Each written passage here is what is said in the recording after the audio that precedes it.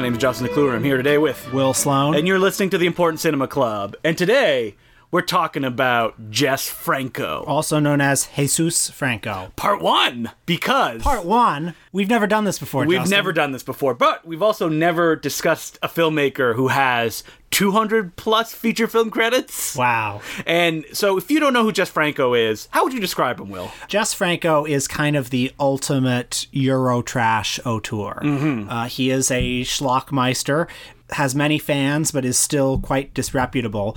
And he's somebody for whom the act of creation was more important than any one film. You know, there are certain filmmakers like Stanley Kubrick, say, who have a very clear filmography where you've got, 12 movies. Each one is a lovingly handcrafted and much thought about perfect object. Then you have Jess Franco, who made 12 movies in a year, some of them incomplete, some of them which would be repurposed into other movies. And he would use the same story themes, the same plots, the same character names in movie to movie. He adapted Marquis de Sade's Pleasures in the Boudoir like 5 times. And Justine, probably 5 times as well.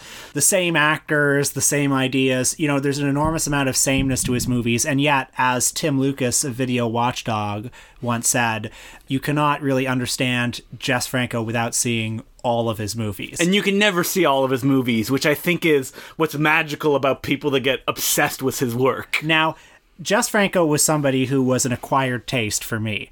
Because he didn't give you the stuff that you wanted. It's not a perfect filmography, so, you can pick one at random and you'll think, what's the big deal? Mm-hmm. And then, if you're interested in exploitation movies, you will inevitably see several Jess Franco movies. And then you'll see another one and you'll think, I don't get it. Why does this guy have fans? Then you'll see another one and then maybe another one that's like, oh, wait a minute. And then you'll get drawn in. When I got into Eurotrash, Jess Franco offered me something that was different than Lucio Fulci, because Fulci, it was just right up there, right? Mm-hmm. Like the surrealism, the gore, the kind of non sequitur nature of his work. And Jess Franco, let's be honest, it's kind of boring most of the time. Yeah, and you would often hear people say it's more about mood than anything else. And, early on I would think, what mood? But then, as you see more and more of them, you start to figure out what the mood is. It's like a magic eye painting. And then you get what the mood is. And you're like, I want more of this. And I think the difference between Jess Franco and other gutter auteurs is that Jess Franco started legitimately making big budgeted musicals. He worked as Orson Welles' second unit director on The Chimes at Midnight. Mm-hmm. And he was someone that was respectable, and was only as this kind of obsession with making movies continued that everything else got peeled away and you got his pure animal needs right on screen. Yeah, you kind of expect a filmmaker to follow, I don't know, let's say the John Waters trajectory of making these little homemade gutter movies and then making bigger and bigger movies until finally they're at their peak and they're making studio movies. Whereas Franco, like his mentor Orson Welles, started at the top and worked his way down. But the further down he worked, the more he became himself.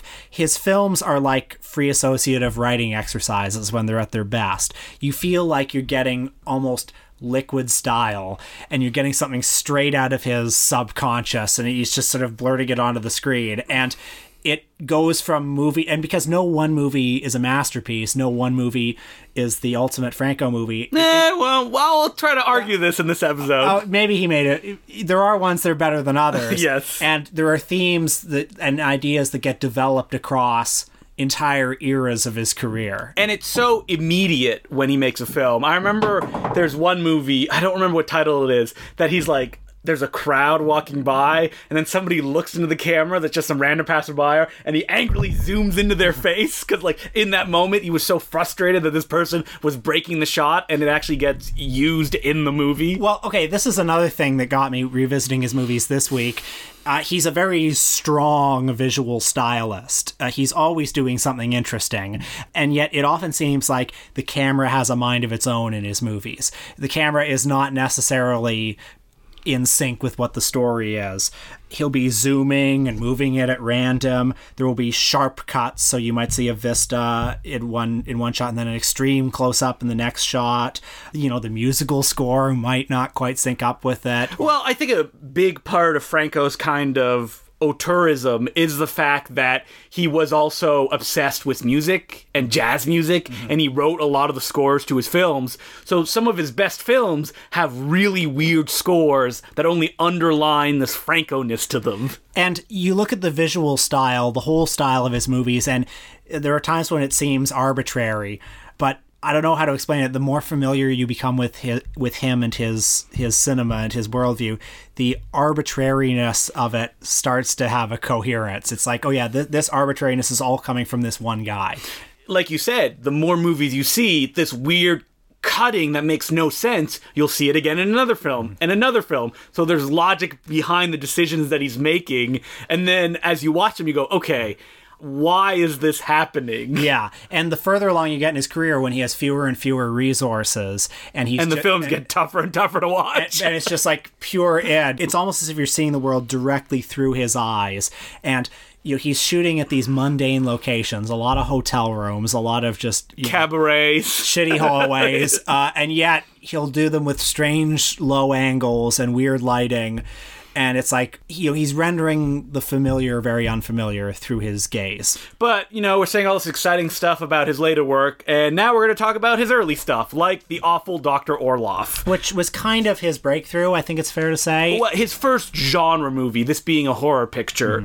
And it was the one that, people often go to when they go, look, Franco can make real movies, and I'm putting it in air quotes here. And so the film stars Howard Vernon as the titular Orloff, who is a scientist who, in the classic mold of Eyes Without a Face, is going around capturing beautiful women, trying to take their heart or some organs. He's taking skin and grafting the skin on to his disfigured daughter, who he's keeping alive in his spooky dungeon. And this Eyes Without a Face theme is something that Franco goes back to again and again and again in all of his movies. This was his first horror movie, and I believe it's also the first horror movie in Spanish history.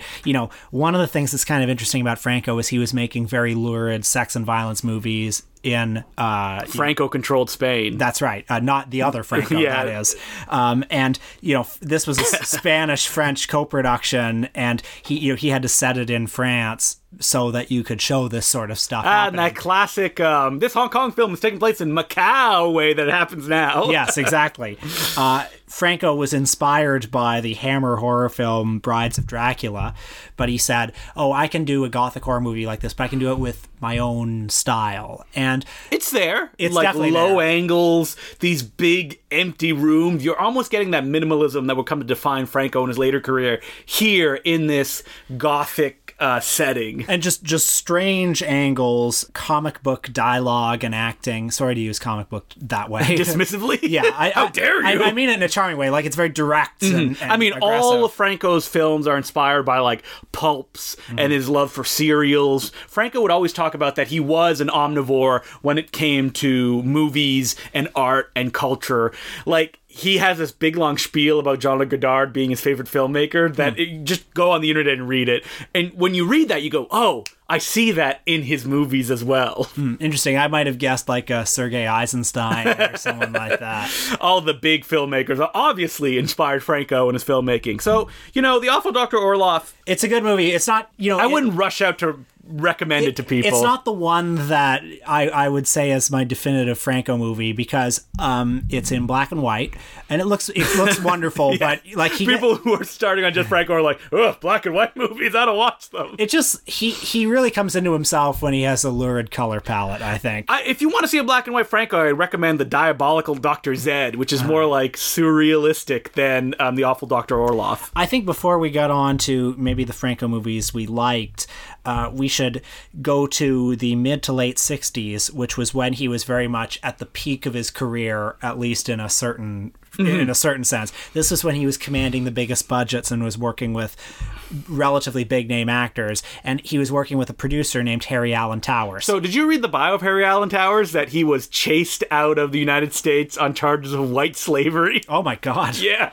The article that I read, which was in Stephen Thrower's amazing book, Murderous Passions, about Jess Franco, they say, like, they don't know if he was actually guilty of it or they were using him as, like, a honey trap for somebody else, but it caused Harry Alan Towers to, like, get on a plane and start making international productions where he would claim he could start a movie in 24 hours from the second that he lands on the ground of a different country. These movies were certainly like trashy, you know, the big name actors who appeared in them, like Jack Palance, Klaus Kinski, Christopher Lee, Mercedes McCambridge.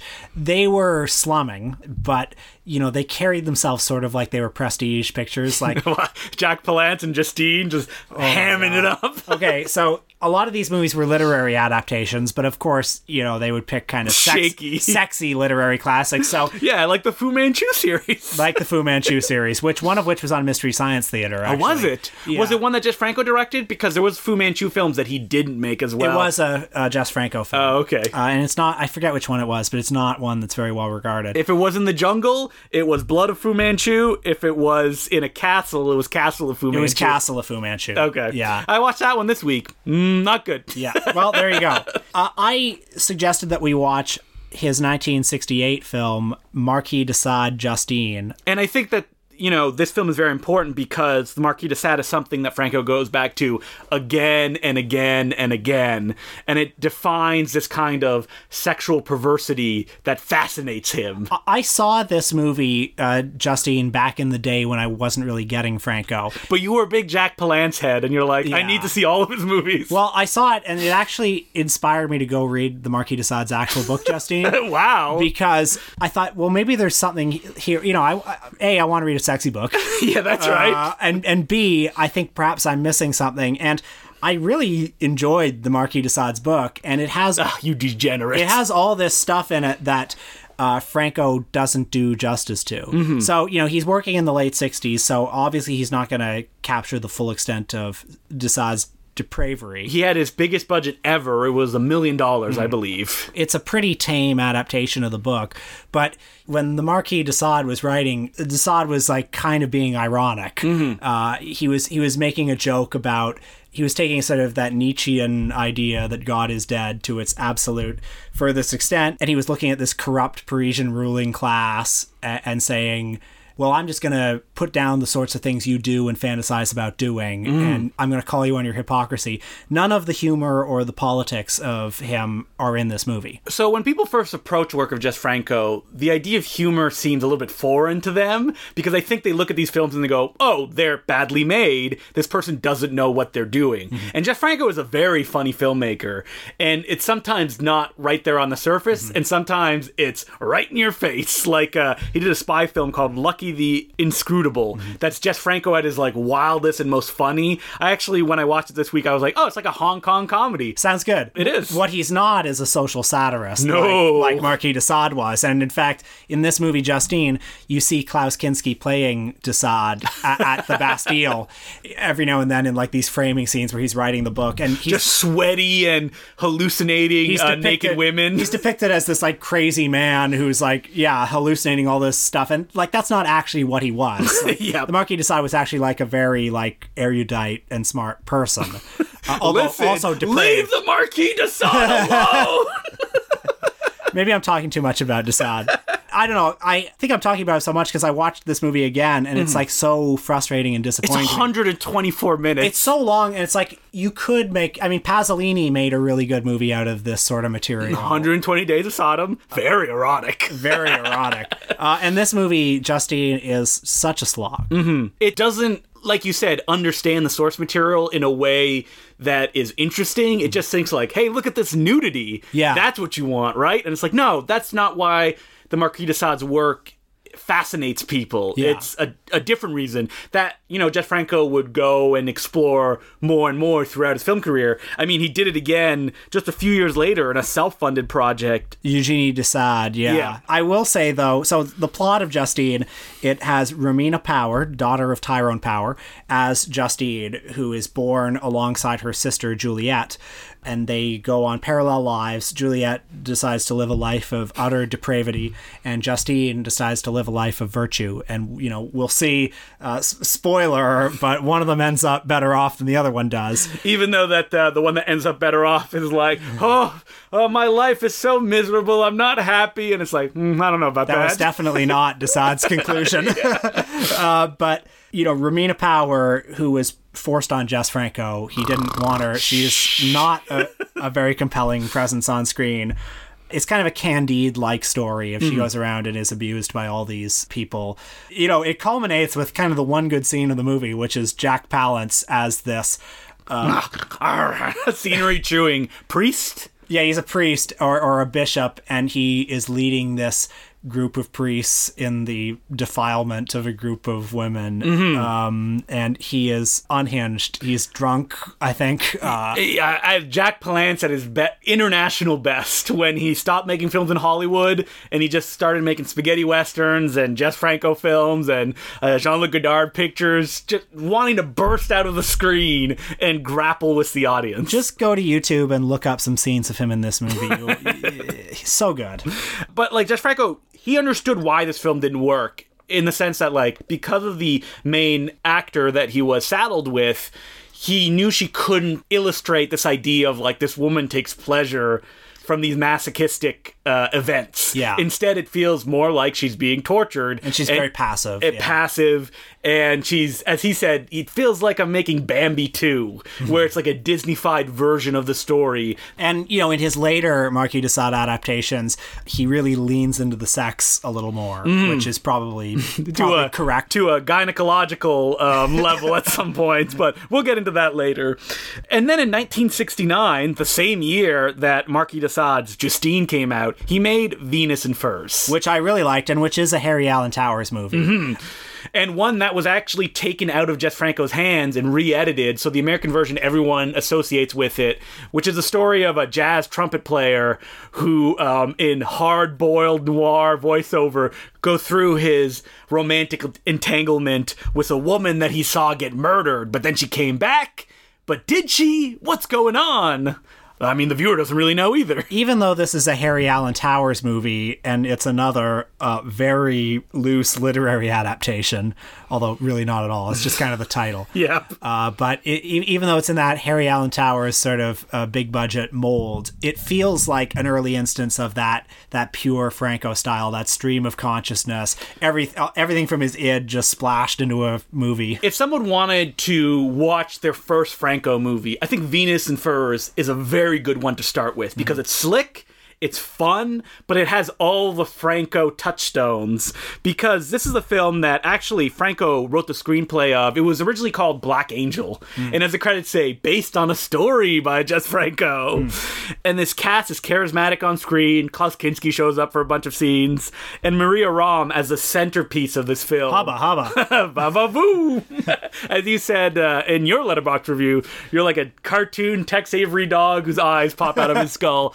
This is a film that this character, Maria Rom, who's murdered and comes back, and is she dead? Was it just a fake? Was it a twin double? She kills the people that murdered her by being so alluring that they essentially just have heart attacks and die. Yeah, what a premise. Yes. And I think, it's great. And it works because it is an erotic film. Because Jess Franco, this idea of eroticism, at this point of his career, he's kind of getting it in its, best form, I think. Because it's really difficult to be erotic when he's working later on in some dingy flop house apartment. It's a let me say this. It's a different kind of eroticism. Yes. By the way, there's a scene in Venus and Furs that I just want to highlight, which is that scene where it's at this kind of like cool jet set party, and our hero is, playing the trumpet as part of the band, and he's watching as Maria Rom, as the Venus and Furs, and Klaus Kinski. Venus and Furs! As the song plays every time she murders someone. He watches these two people sort of seduce each other, and he's looking on jealously, but everybody else at the party is standing motionless. It's a very Alain René, Alain Robbe-Grillet, Last Year in Marienbad kind of thing. Yes. I think Jess Franco's talked about how he ripped that off for that scene. It looks great. Yeah, it's amazing. Like, that scene, too, it's difficult for me to know what's Franco's and what's not, because he said that, like, someone went in and worked with the structure of it. There's an Italian version that's available as well, but that has all the sexiness cut out of it, and it's edited by Bruno Mattei, so no thank you. Now, a turning point in Franco's career was, I think it was 69 or 70, when he made that film Count Dracula, which starred Christopher Lee as Dracula, but it was not a Hammer horror film, and it was publicized as a true adaptation. Yeah, like an actual faithful adaptation. And it had Herbert Lom and Klaus Kinski as Renfield and a bunch of other stars, and this was, I think, the first Franco movie I ever saw, and it's boring as hell. So boring. It's not a true adaptation, not even close. And, it doesn't have a particularly good reputation, and I don't know if it's ever been confirmed, but it seems that Franco was very frustrated by the experience, and it led to the dissolution of his relationship with Harry Alan Towers. But what it did lead to is his relationship with Soledad Miranda, who came to define a very important part of Jess Franco's career. And she's kind of the James Dean of Eurotrash cinema in that she made 30 films. Yeah, she made a lot in a very short period of time. But basically she made, 3 or 4 movies that people remember, and then she died in a car accident. Mm-hmm. And one of them was, I think, Jess Franco's most famous movie, Vampiros Lesbos. And what a title. With a title like that, you're in for some fun. I should say, Jess Franco, we're talking about a very male gaze filmmaker here. Mm-hmm. And he has often been described as a voyeur. So I think people like me and Justin, heterosexual male viewers are going to be more sympathetic to his gaze. Yeah. I think don't you think we should address that? Stephen Thrower in the book actually talks about how, like, the idea that a film called Vampiros Lesbos that presents this could be directed toward gay women viewers is absurd. Like, this is for men, and it's supposed to be erotic for men. Mm-hmm. And these, like, the idea of vampires biting each other on the breast as a point of eroticism is a male idea. The vampire genre and the vampire mythology is heavily dependent on sex. Mm-hmm. It's all sex. Yeah, and penetration. Many of the Dracula stories are alluding to the idea that these women that Dracula preys on are sort of virginal, mm-hmm. and the penetration of his fangs and the exchange. And then blood. They make them into like sex maniacs after that. They're impurified. Mm-hmm. Gross. Yeah. But it's not gross. Vampires Lesbos. Yeah. It's not gross to me, folks. This movie is kind of a weird variation on the Dracula story. Soledad Miranda plays Dracula's daughter? Mm-hmm. Dracula's niece. Dracula left his estate to her, mm-hmm. which is an amazing thing to just hear tossed off in exposition. Now, we're getting into the period of Franco's career where minimalism is key. So these films will take place in giant, seedy beachside manors that are empty except for 1 or 2 beautiful women who walk around most often naked as this jazzy music plays and these weird cuts happen. Mm-hmm. And it's pure in Vampires Lesbos, because right from the beginning you get like this montage of credits with this twangy, staticky guitar as someone mumbles, I assume Jess Franco, incomprehensibly under the music. And the title appears over Soledad Miranda lying on the ground, her hands reaching out into the camera. Yeah. Her long red scarf going toward the camera as well, just kind of floating in and out of frame. Soledad Miranda in the movie, even though she is the heir to the Dracula fortune, she performs a cabaret act at this local tavern, which is kind of a striptease act, but it's on this black stage, and she's wearing a cape, and it's like small red pieces of clothing set against this black backdrop as she and like Maria Rome or somebody will do these alluring weird dances in front of a mirror, and someone's pretending to be a mannequin. And I don't know how to explain it to you. maybe, folks, you will find this less compelling than I do, but it is pure cinema to me. Franco is obsessed with cabaret performances because you almost feel like, to him, there's nothing separating the audience and what's happening on screen if it's on a stage, because then it's just there and you get to watch it just happen. And also, these scenes, like, there is barely such thing as a plot in his movies. It's all scenes that don't move the plot forward, and you're just invited to kind of luxuriate in the strangeness of them. And Vampiros Lesbos also has these baffling cutaways to a scorpion running across the floor, or a kite in the wind, or blood streaming down a window that Franco goes back to again and again and again throughout the film. And I remembered this movie being very kind of surreal and stylish, and it is, but it's also filmed again in these very mundane locations, these sun-baked kind of by the sea locations, like just kind of average looking hotel rooms, and yet rendered through Franco's camera. Very strange. His ability to like just capture color in this film is like boom. Every piece of clothing people wear is like bright and primary, and it only sticks out from these kind of blah environments that they often find themselves in. There is also, speaking of the nonsensical plot, Franco himself appears as this like sadistic dungeon dweller. Yes, who captures women and just cuts them up. Yeah, and totally unrelated to the plot. You know, the way we're describing it, like, would you say that his cinema is sexist? I'm sorry that I'm tossing this ball off to you. I thought about that a lot watching this film, and the thing is that, like, there's a man behind the camera controlling all this, and you'd be denying if it wasn't a leering camera, right? Because he's, like, looking at all this stuff. He loves the female form. Men are often not in power in his films. Because, like, in Vampiros Lesbos, other than the boyfriend having a token, feels like tacked on happy ending at the film, they are just inferior to everything going on. And when I think of men in the cinema of Franco, I think of them as usually monsters, and the women are the ones that are powerful. Even in something like The Awful Dr. Orloff, well, as a man that's, you know, at the center of the narrative, the detective that's trying to solve these things, it's a woman who is the one that essentially takes him down. So it's like the women that are front and center in these films in positions of power, while the men are subservient to them. And the women are always very confident in their sexuality. I mean, aside from Justine, that is. And, you know, you can say, well, they're confident in their sexuality at the service of a male gaze. That's the thing, right? Because at the end of the day, this is for Jess Franco. And most of his films do often deal with lesbianism and sexuality in a very direct way. Now, Vampiros Lesbos, I think, is, with Count Dracula, a turning point in his career. This is where it gets, you know, even further away from narrative than it used to be, where it gets more aggressively sexual. The rest of his movies from this point on, they would often have horror elements. He would make horror movies again. Jack the Ripper was Klaus Kinski.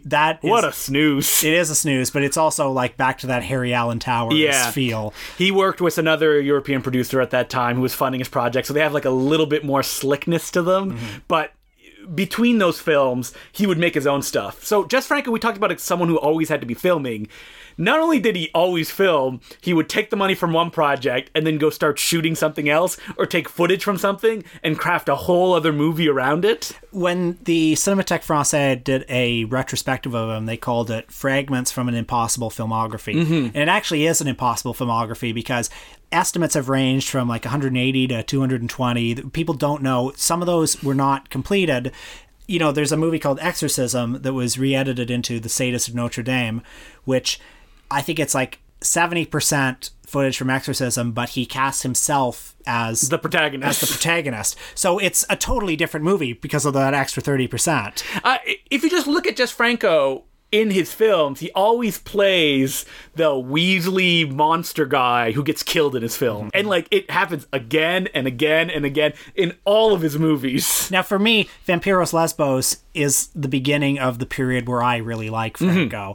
And me too. It's also kind of where we're leaving him off in this episode. Yes, because in 1973, he would make another film that is like the ultimate Franco experience, which is a film called Female Vampire, which would star his partner, Lena Romay, or would become his life partner. And I think that Lena Romay and Jess Franco are inseparable from that point on. She would like produce his films, she would star in them, she would help write them, she would do essentially everything by his side. So the rest of his filmography is Romay and Franco, so that would be the subject of our part 2 episode. Which will be coming soon.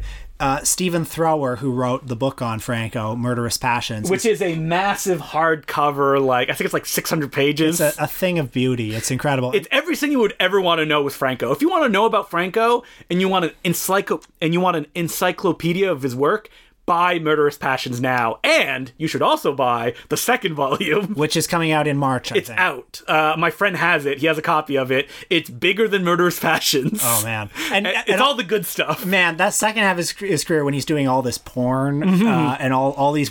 He's doing a movie with Mark Hamill. Yes, and the forgotten Sheen/Estevez brother and Christopher Lee again. Yeah. A World War II action film. He's doing direct-to-video stuff in the late 90s. You know, he did a movie with Linnea Quigley, for God's sake. You know that, like, Franco, in the 90s, it was fans that were funding his features that were shot on VHS. That's what I want to know about. That's the fascinating stuff. And we're going to know about it soon. Yeah, soon. We don't know when it'll drop, but pretty soon.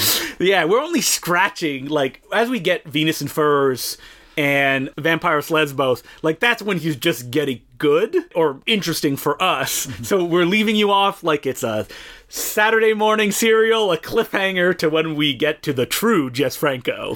So, on our Patreon this week, we talk about another auteur, somebody else whose filmography varies widely in quality and who, just like free associative writing exercises, puts his id on screen, and that's M. Night Shyamalan. Yeah, exactly. Jess Franco, M. Night, they're like brothers in arms. We focused on Unbreakable because Glass is coming out, and Unbreakable is a movie that people, when they talk about M. Night, they're like, oh, Unbreakable's really good. That is, it's not the underdog, but it's like the one that... It's the thinking man's Shyamalan movie. That's right. I mean, I think that's The Last Airbender, which has not had its day in the sun yet, but soon. I think it's Stuart Little. Stuart Little. He did not direct that. He only wrote it.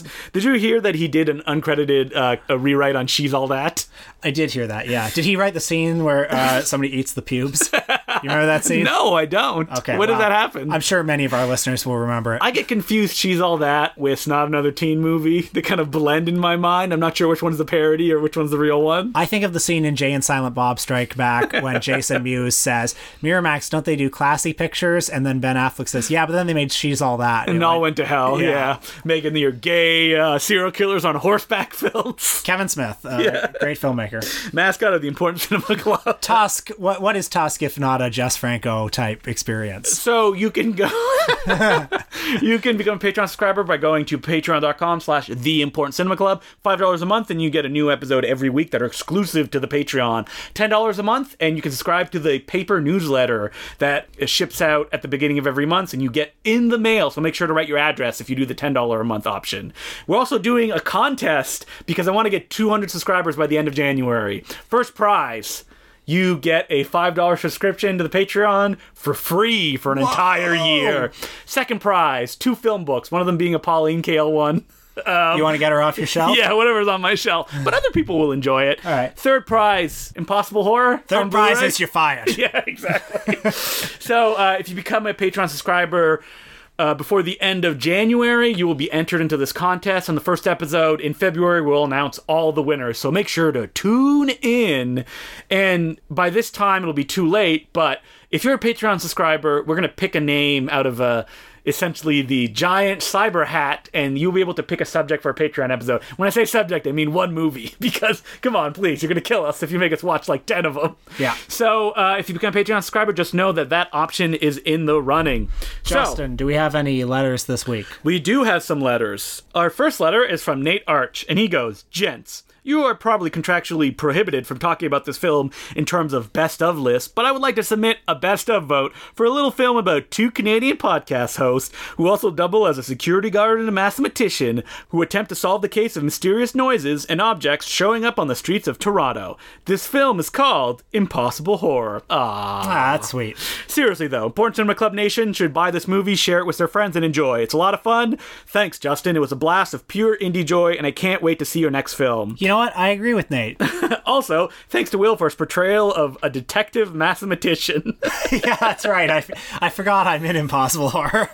And if anybody listening to this is interested, you can purchase Impossible Horror on Blu-ray at impossiblehorror.com. Order it and I'll write a nice little note being like, thank you for buying this Blu-ray and being an important Cinema Club listener. Do you folks know that I have an IMDb page because of Impossible Horror? Do you only have that one credit on it? Yeah, that's it. You were so excited. On set when we were about to shoot, you're like, can't wait for my IMDb page. Anyway, thanks very much for the letter, Nate, and for that plug that I did not commission myself. Okay, so our next letter is from Kay Parrington, and the title is Jess Franco and Porn. Not related. Oh, man, I'm sharpening my knife here. You know, I'm putting a bib on, and I can't wait to feast into this letter. Hi, Justin and Will. Thanks as always for introducing new films to put on my watch list, or in the case of Todd Browning, not to watch. Oh. In my last letter, I gently... You don't like Todd Browning? Well, I mean, some of the movies we talked about, rough stuff. Freaks. Yeah, Freaks. Of course, everybody should watch Freaks. In my last letter, I gently disparaged Jess Franco, but your enthusiasm for his work made me seek out a few more of his films with some more open mind, and I liked them. I was a big fan of Bloody Moon and The Erotic Rites of Frankenstein. Oh, I love The Erotic Rites of Frankenstein. Very excited for your eventual episode on the guy. This guy has good timing. Do you two have any recommendations for good books about him, or Euro horror in general?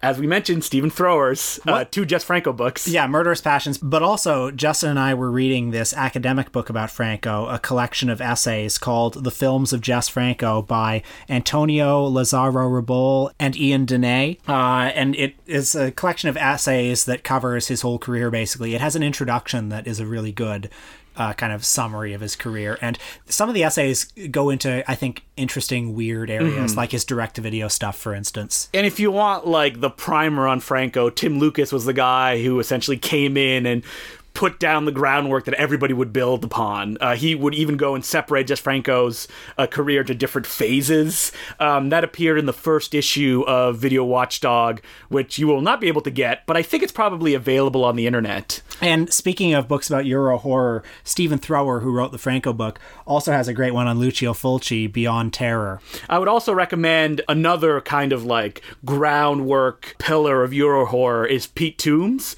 who wrote a book called Mondo Macabro. Oh, yeah. That when you read that book, you're going to go like, I want to see every single movie that's mentioned in this. I actually almost can't read that book because it is so dense with movies I've never heard of. That you will probably never even be able to find. It makes me shake and be frustrated. When I read Pete Toombs' book, I was like, has he seen these movies? Because like some of them are not only unavailable to North American audiences, they don't even exist with English subtitles anywhere. So he either speaks all of these languages or he just watched them with no English subtitles and just, by osmosis took them in. I mean, that's where you read about like Lady Terminator and you read about like Taiwanese kung fu films. So much great stuff. It's out of print, unfortunately, but I think you probably find it at like abebooks.com somewhere for cheap.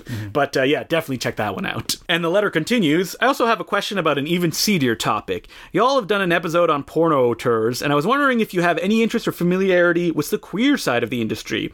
I'm thinking specifically of people like Fred Halstead or Wakefield Poole or Joe Gage, who made some really groundbreaking and fascinating work in the early 70s. I recently read William E. Jones' biography of Halstead, incredible, and Poole's autobiography, mostly tedious, and I'm curious to hear any other thoughts about these films. Anyway, please keep up the wonderful work. I actually have Fred Halstead's autobiography in a pile somewhere, and I haven't read it yet, but I have some familiarity with kind of the gay porn classics. I've seen LA Plays Itself, and I've seen Boys in the Sand, and you've seen some Wakefield Poole movies. Wakefield Poole, Vinegar Syndrome has put out several Wakefield Poole movies, and we can't say his name for some reason. Wakefield Poole. Yeah. And the one that I like the best is Bijou, which is kind of a weird, surreal movie. It's like no dialogue. Yeah, and kind of hallucinogenic. It feels a bit like, a Kenneth Anger movie or something like that. I'd be up to do an episode on like gay porn auteurs, where we each watch one of their movies and just talk about them as a whole. I think we should actually. I mean, you can imagine that we do not have the background to talk about this stuff. I'm not often excited to watch them, but I do find them interesting because porn movies are already kind of this like abject stepchild of film, and then gay porn in particular is regarded as even more abject than that. And so when artists like Halstead or Wakefield Poole emerge, it's kind of interesting. Or, frankly, Bruce LaBruce kind of straddles the mainstream and the gay porn world in an interesting way. So we will definitely check that out. We should. Let's do an episode on that. And the letter ends, P.S. Justin, I promise to buy Impossible Horror once I make back the money I spent on the Vinegar Syndrome sale. Well, thank you for mentioning that. Kay Parrington actually sent an email a few days later being like, whoops, I didn't know that you were doing the Just Franco episode next week, but that's some very funny timing. So, next week, we're going to be talking about Mabel Normand. She was a silent film comedian and director. She worked at the Keystone Studio in the 1910s at the same time that Charlie Chaplin did, and she directed him in a number of films. It's been written that she actually saved Chaplin's career and said, no, we should keep him. We can do stuff with him. She was a director. She owned her own film studio, and she was taken down by scandal and died very young. Yes. But her films have been included in those Pioneers First Women Director box sets, and I think she would be an interesting one to tackle. She made a lot of films with Fatty Arbuckle as well. She was right there in the beginning of early American comedy. She starred with Charlie Chaplin in the first feature-length comedy film. That's right, Tilly's Punctured Romance. So I think that we're probably going to watch a bunch of her shorts. What's the one that she made in 1918? It's like Honey or something like that. Oh, Mickey? Mickey. Yeah, that's right. Let's watch Mickey. Because that was actually the biggest box office hit of that year. And she made a lot of shorts. I was going through her filmography. A lot of them are not very well regarded. So I'm interested to dive in. Well, it's like Fatty and Mabel Adrift, and it's 10 minutes of people falling. And, or a lot of her shorts are often, rated on the fact that Charlie Chaplin doesn't have much to do in this short. Yeah. Because they don't consider her as a performer either. So I'm really excited to dive into that. And until then, my name is Justin McClue. I'm Will Sloan. Thanks for listening. So I was listening to William Friedkin on the Trailers from Hell podcast. My favorite podcast, I think. The movies that made me. Yeah, and God, it was so much fun. Oh man, William Friedkin. I loved listening to him go after William Friedkin.